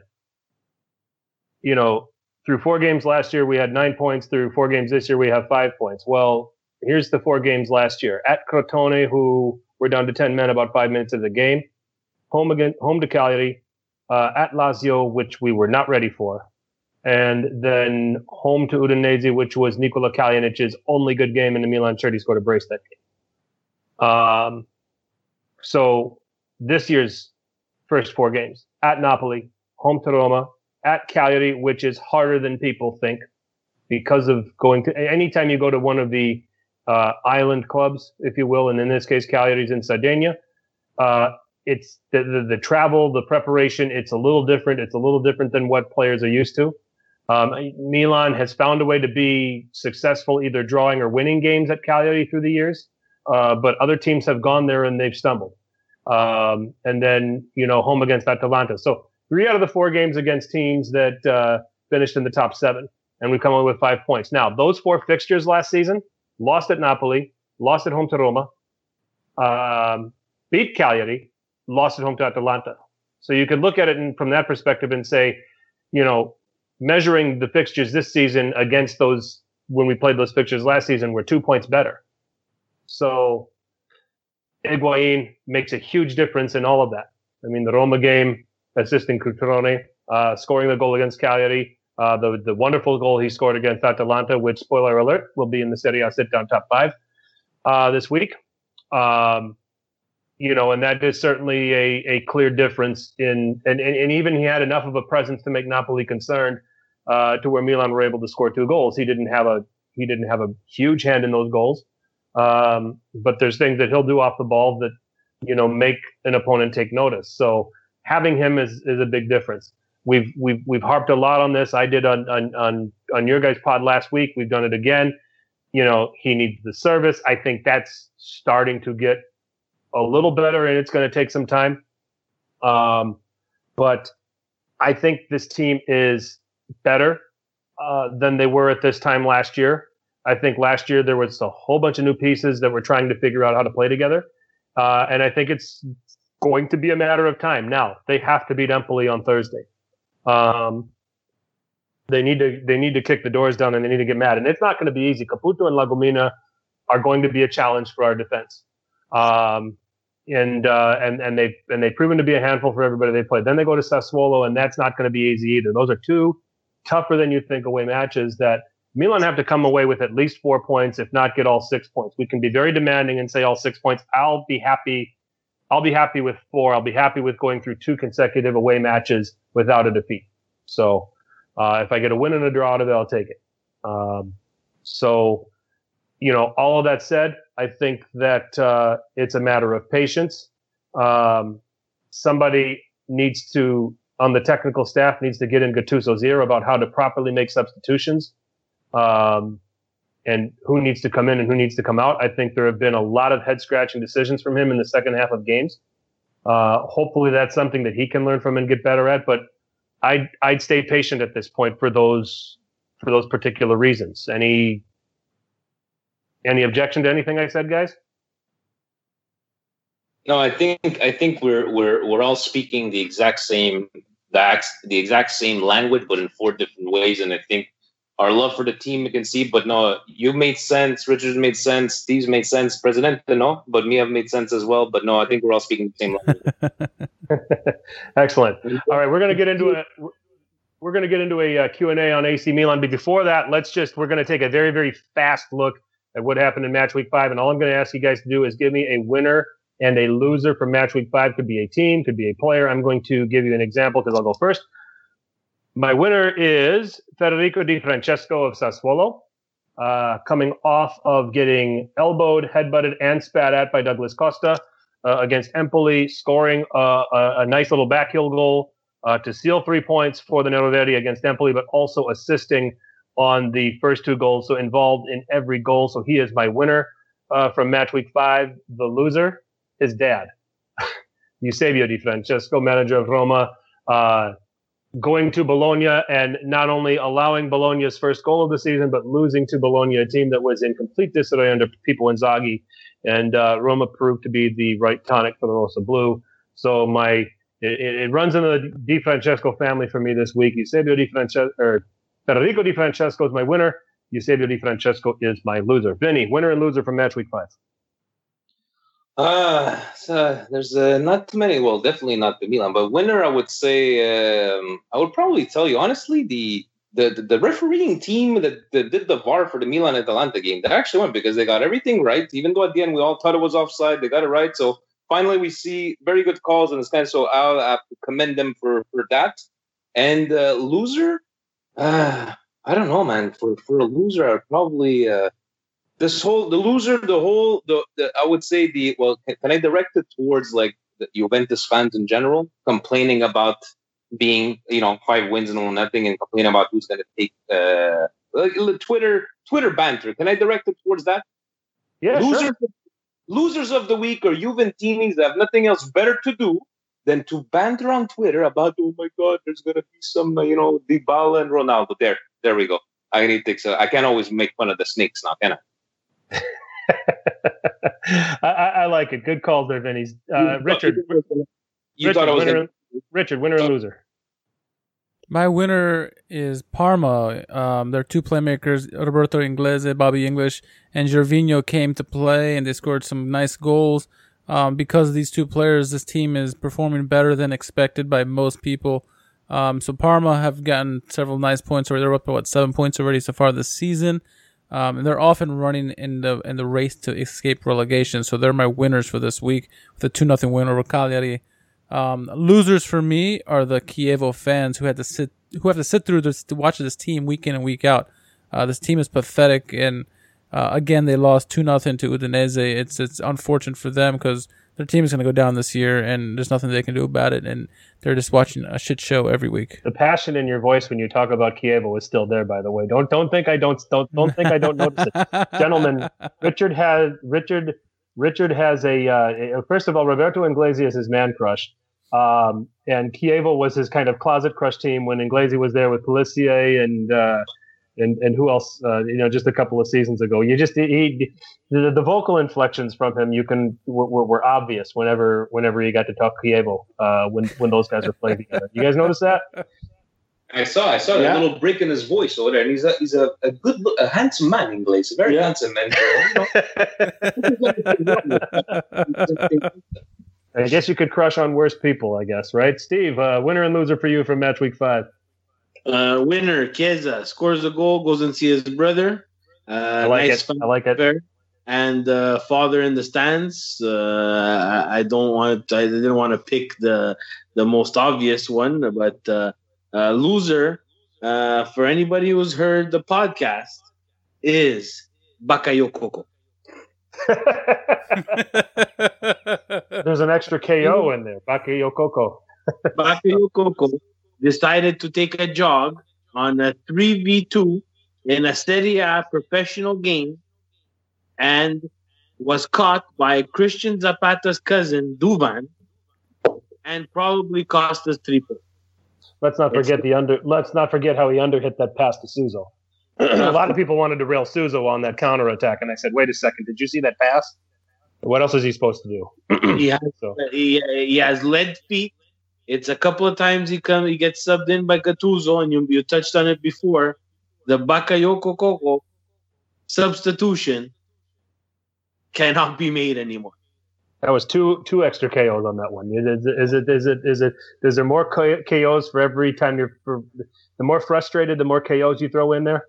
More frustrated, the more KOs.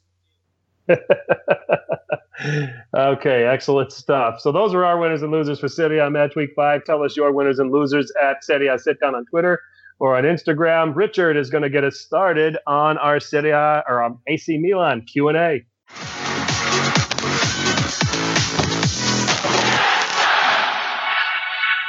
Yeah, so we have Milanisti on here. Might as well start talking about Milan, right?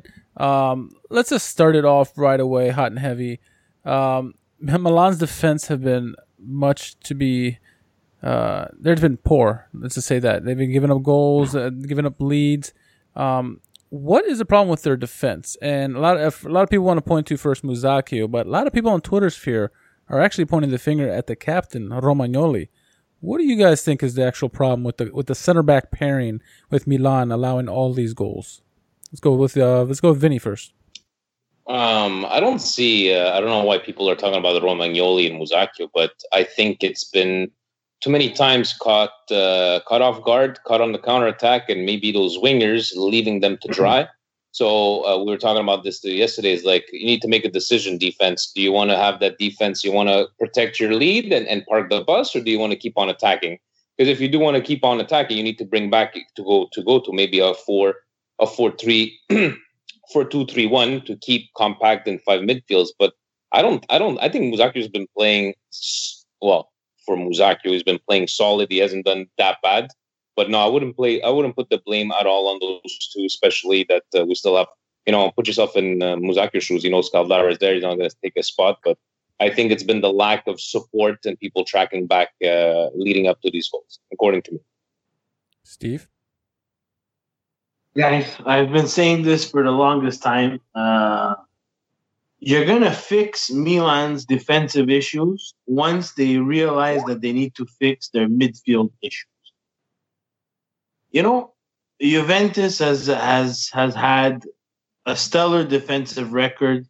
Barzaglia, Bonucci, Chiellini being that trio there. They're a product of the success of their dominating midfield. You can have whatever center back pairing you want. If you're constantly getting beat down the middle, you're leaving those two center backs on an island. No one can help them.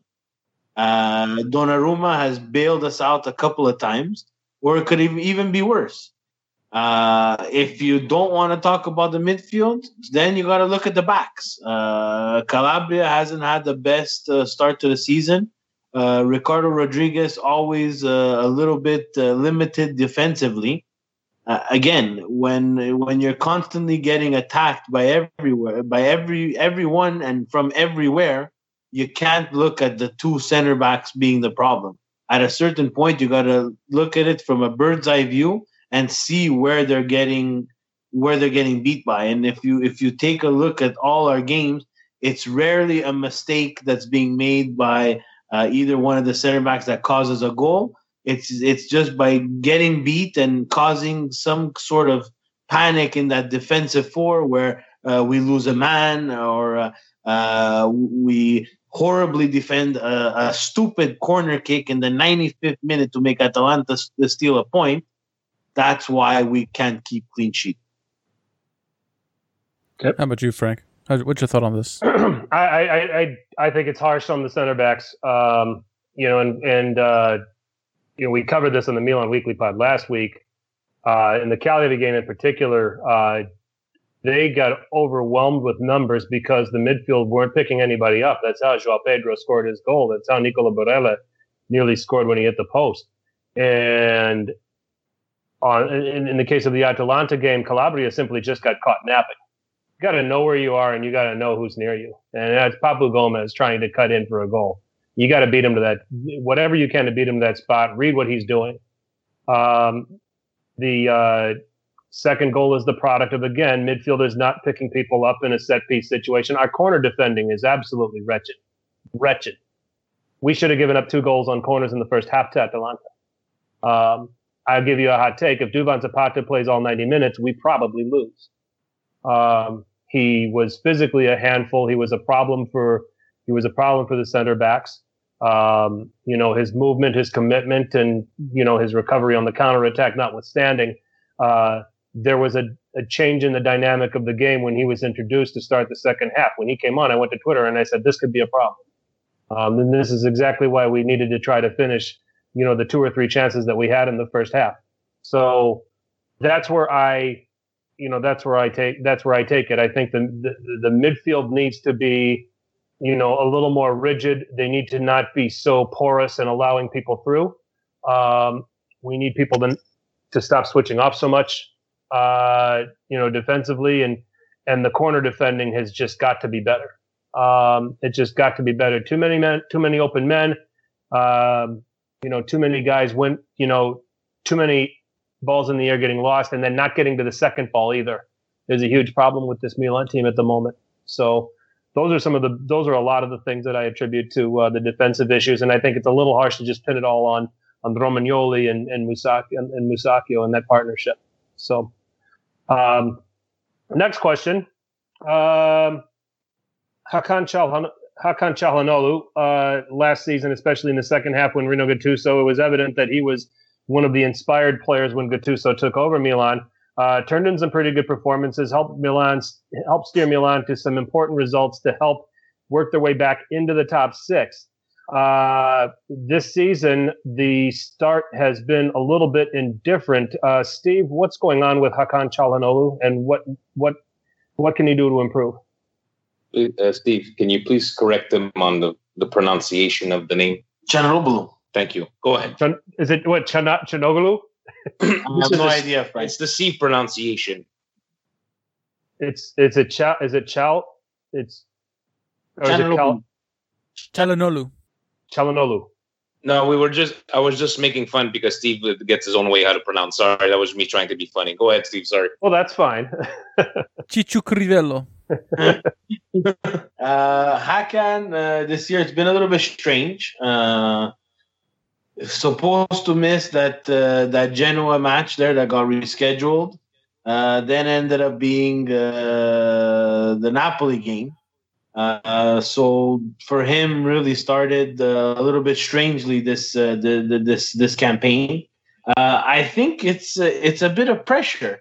Maybe last year he over delivered and there wasn't that prima punta, there wasn't that number 9, that striker who was constantly demanding the ball, and he was a little bit more free to roam the field.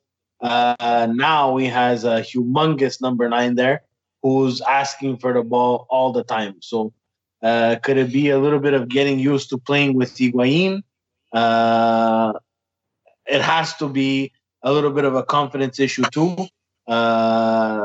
Right now, he needs to provide some sort of service for Higuain and also be able to be offensively productive for this team, because we cannot rely on only goals from Higuain.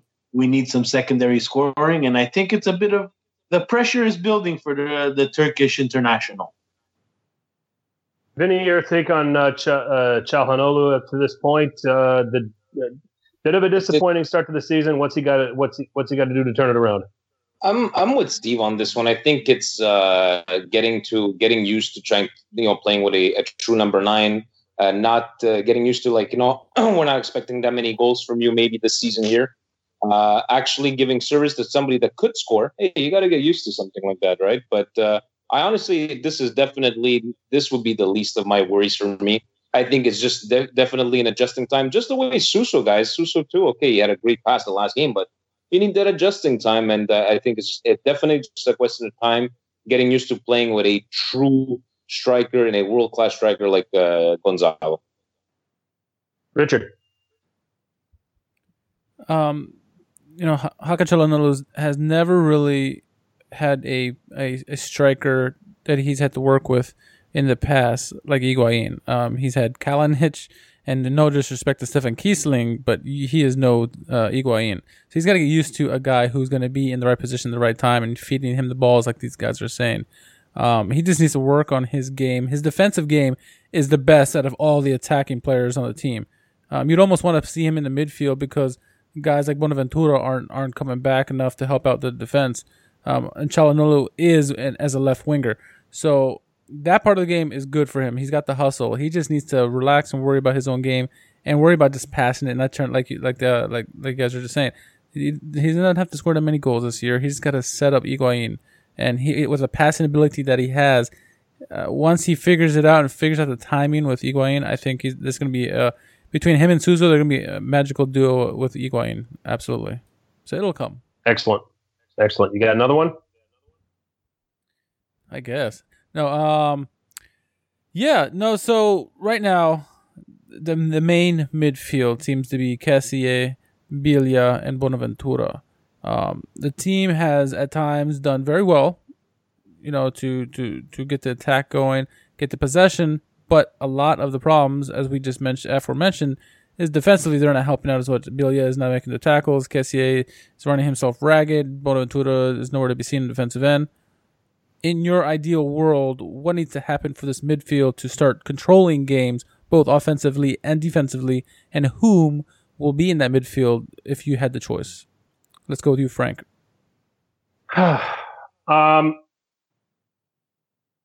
This is an interesting one. I was on with these guys last week, and I said I think Gattuso's married to this 4-3-3, and it's almost an imitation of Sarri's 4-3-3 functionally, where Biglia is the Jorginho, where Bonaventura is the Hamsik, and Kessié is the Allen. Although from a characteristic standpoint, those three can't be any different than the Napoli three. You might have some close comparisons between Allen and Kessié. Kessié might be a better attacker. I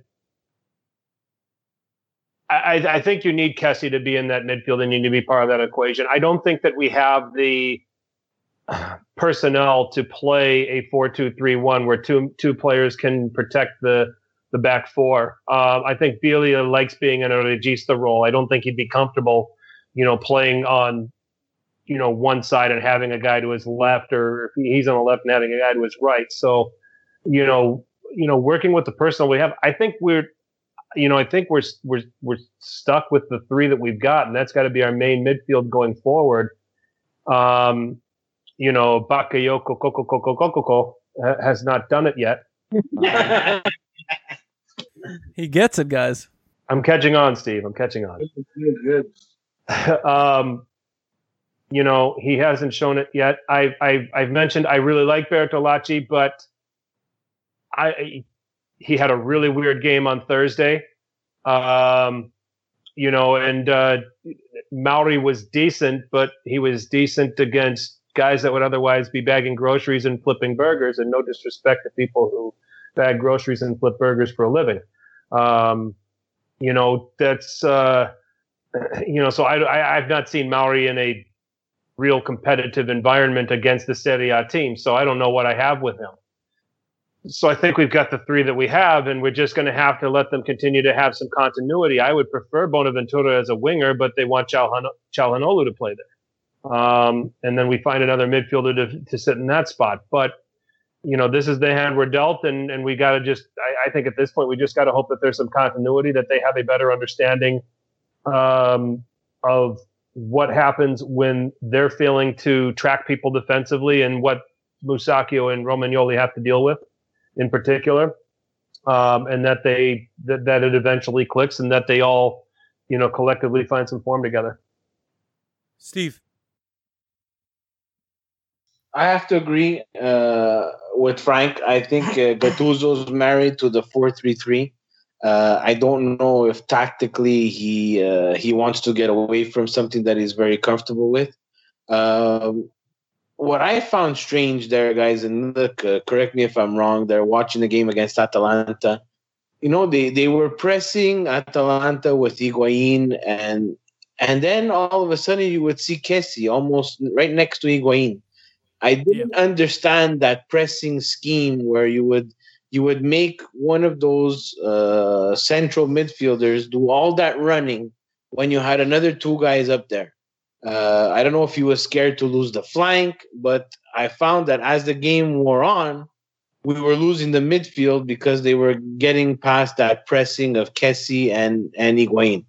It's just something that popped into my head, to be very honest with you, and I found it really strange.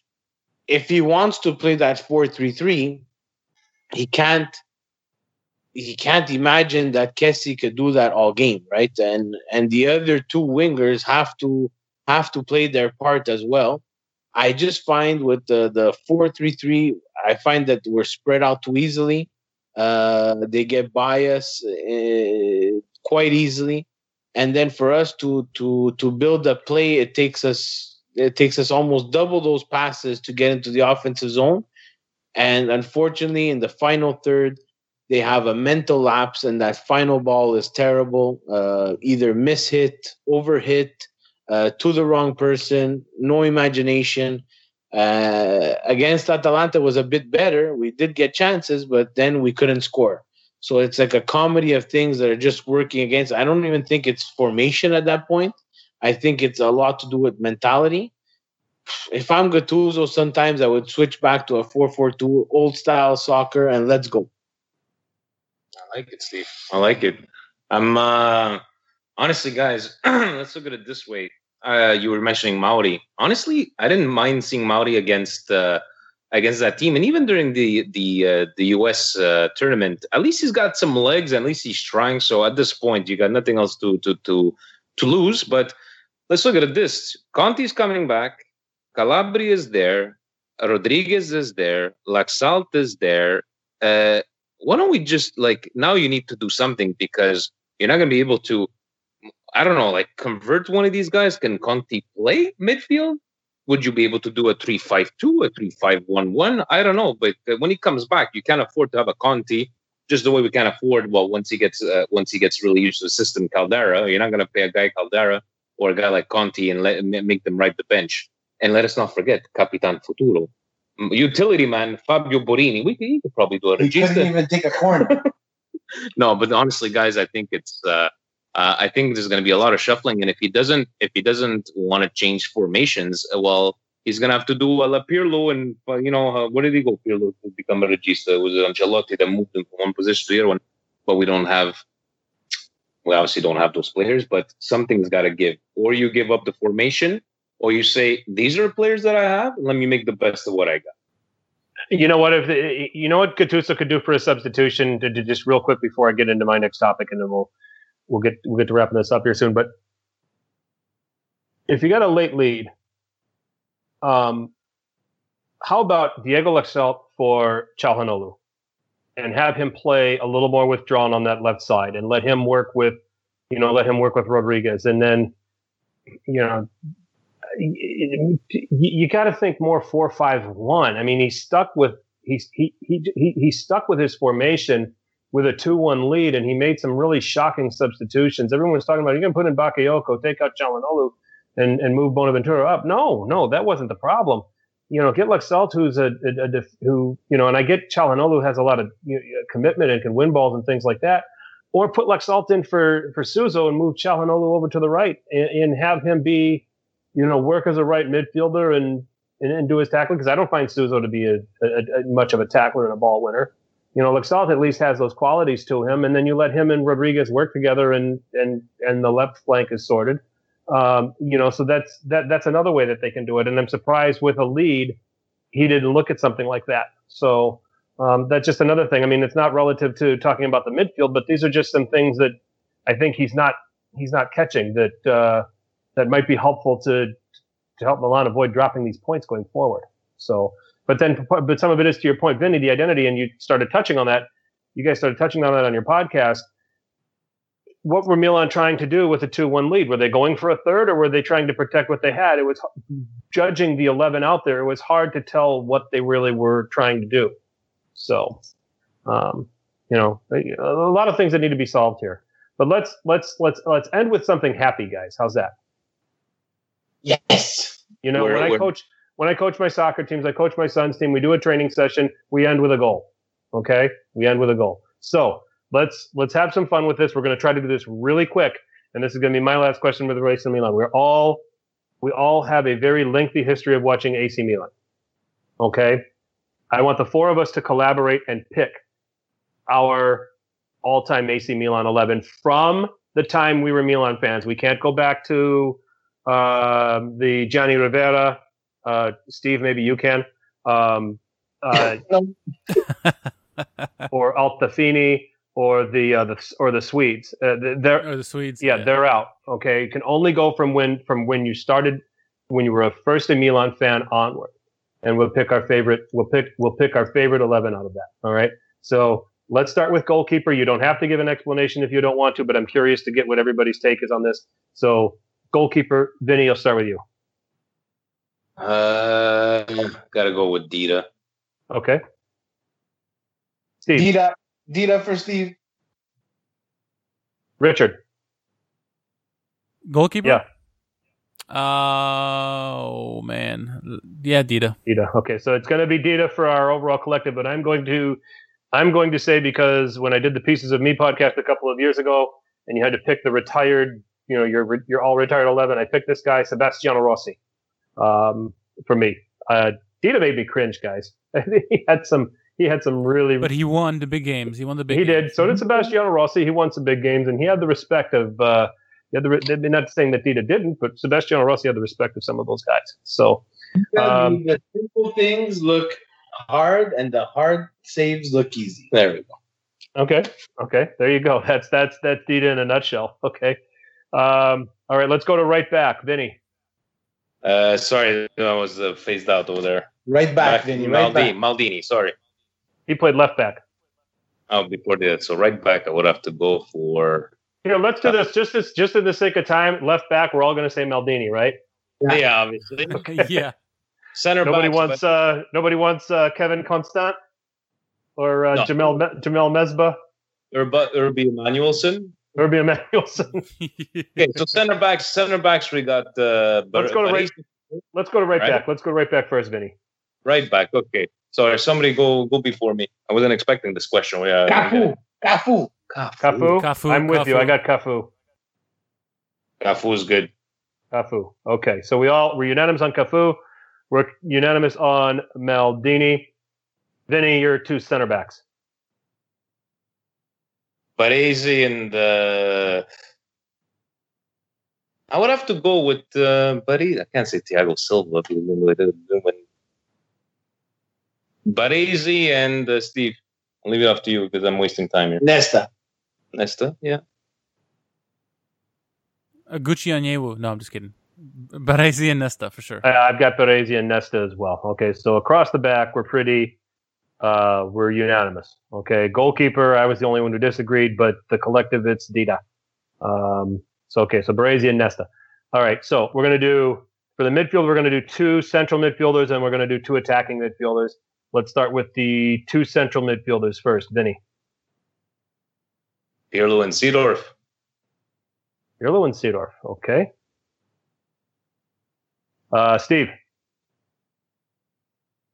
I would have to go with Marcel Desailly. Oh, Marcel. Nice. Ooh. And I'll put Pirlo in another position, but I'll slot Albertini there. Oh, I like it. I like Albertini. The man who was Pirlo before Pirlo was Pirlo. Richard. Let's go Pirlo and Gattuso. Mm. Not the manager, the player. Not the manager, the player. I'm going. Need some grinta on the team. I'm with Richard. I'm going Pirlo and Gattuso, the player. So, okay. All right. So we have picked. Let's see. So looking at that, we've got a majority of Pirlo and Gattuso in midfield, with some shouts for Desai, Clarence Seedorf, and Demetrio Albertini. Can't go wrong with any of these guys. All right. So to the attacking midfielders, wide guys, trequartistas, attacking midfielders. Any two will do. Vinny, who are yours? Kaká and this is hard. I'm trying to go by memories or Kaká and Steve. Sheva. A striker. We were talking about attacking midfielders. I'll give you mine. I'm going to go Kaká and Savicevic. Savicevic. See. Okay, so I'll go with for memories. Boban. Boban was attacking midfielder. Kaká and Boban. Can't go wrong with Boban. What a player. Steve. I would go Kaká and Ricardo Oliveira. I would go Kaká, Savicevic, or Kaká, Boban. I'm okay with that. And what a character Boban on Sports Italico there. I love him. Yeah, he doesn't mince words. No, definitely not. Okay, Richard, how about you? Oh, you guys are saying Boban, so I'm just going to change it up. I'll say Kaká and Seedorf. Oh, you're going to make Seedorf an attacking midfielder, huh? Did I like it? We got Kaká and Savicevic with honorable mentions to Boban and Seedorf then. Okay, so our forwards, two of them. Vinny. Super Pipo for sure. Oh, okay.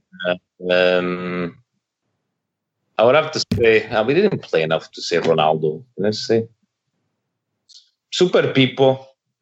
Can't think of anybody right now. For me, it's Sheva, Shevchenko, and I'm not allowed to say Van Basten because I didn't see enough of him play.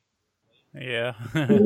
And the other one, to be very honest with you, I would pick the Black Panther, George Weah. Ooh. Nice.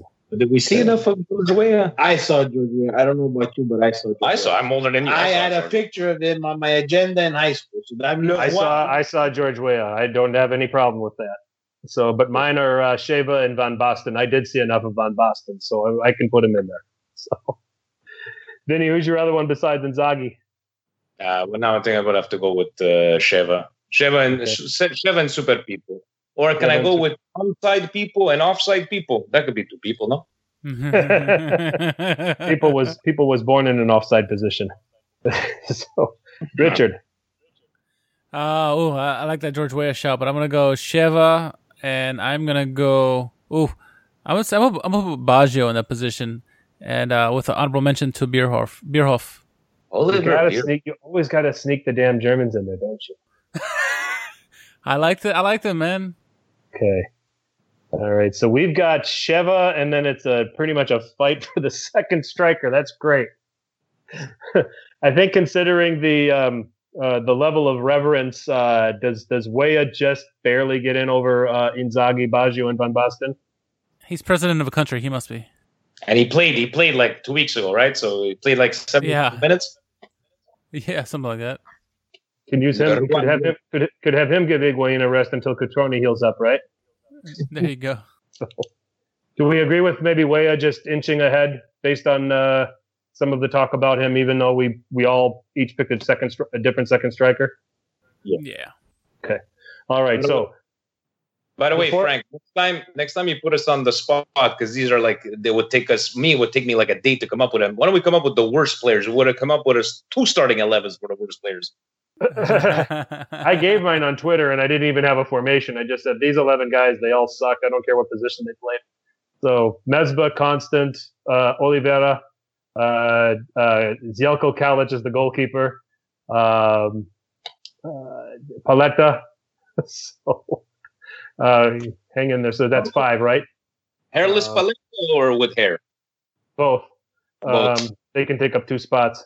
But no, we could certainly go that way. But okay, so our all-time Milan team, in a nutshell, the collective is, we all have different opinions, but Dida in goal, back 4 of Cafu, Baresi, Nesta, Maldini, midfield of Pirlo and Gattuso,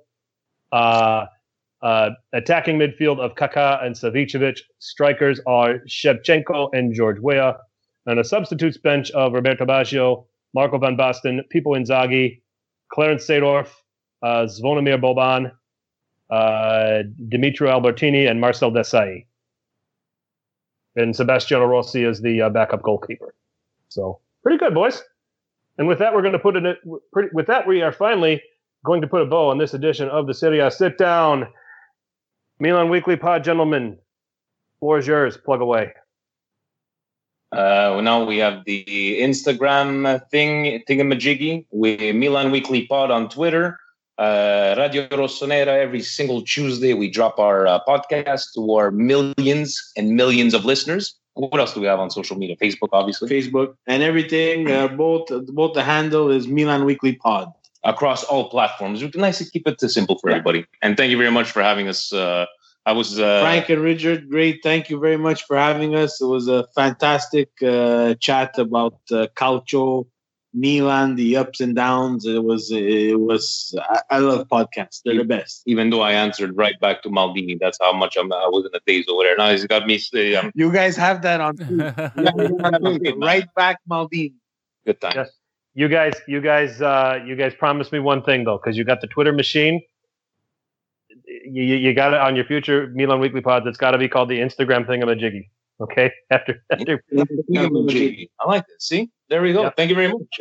Yeah, you just established that here on the Serie A Sit Down. You use that going forward for your Milan Weekly Pod. So so no doubt about it. And yeah, we are obviously going to slant toward Milan in our podcast because Richard and I are Milan supporters, but we do our best to keep Serie A Sit Down as balanced as possible. It was great to actually do a podcast that put a little more focus on AC Milan than normal here on Serie A Sit Down and have a chance to bring you guys on board. So let's do this again real soon. Definitely enjoyed having you guys on. And again, thank you for having me on the Milan Weekly Pod. Last week, I had a blast. It was a lot of fun. Richard, plug away. You can find me at R_Carmen on Twitter and Instagram. And not plugging anything else. Just trying to find some sleep anywhere I can. I'm at FTC_21. My Fearless 5 for this week, I'll just do that really fast. Lock of the week, Juve 2, Bologna 0. Napoli will beat Parma 2-1. Roma will beat Frosinone 3-1. Sassuolo will go on the road and beat Spal 2-1. And my shock of the week, I'm picking Cagliari to beat Sampdoria 2-1. Those are games that are taking place on Wednesday and Thursday this week. We're recording it on Tuesday. Won't have time to get a video out. Apologies to those who might have invested in my Fearless picks last week. I hope you're not looking for me. I only got 1 out of 5 right. But on the season, I've got 12 out of 20 right. So if you've invested in all of them, you're still ahead. So let's see if I can let's see how you do there. At FTC_21 on Twitter. Serie A Sit Down. We have our own channel on YouTube, videos, including my Fearless 5 picks, goals of the week. We'll probably come up with some other content here soon. Also, you can find us on iTunes and SoundCloud. We have our own page there, so please go and subscribe. And at Serie A Sit Down on Twitter and the Instagram thingamajiggy, where you can offer some insight or you can offer some input on what you'd like to hear on future podcasts here at the Serie A Sit Down. So, again, special thanks to Steve and Vinny from the Milan Weekly Pod. And for Richard, I'm Frank. Thank you for listening. And as always, be sure you tell your paisans about us. Ciao.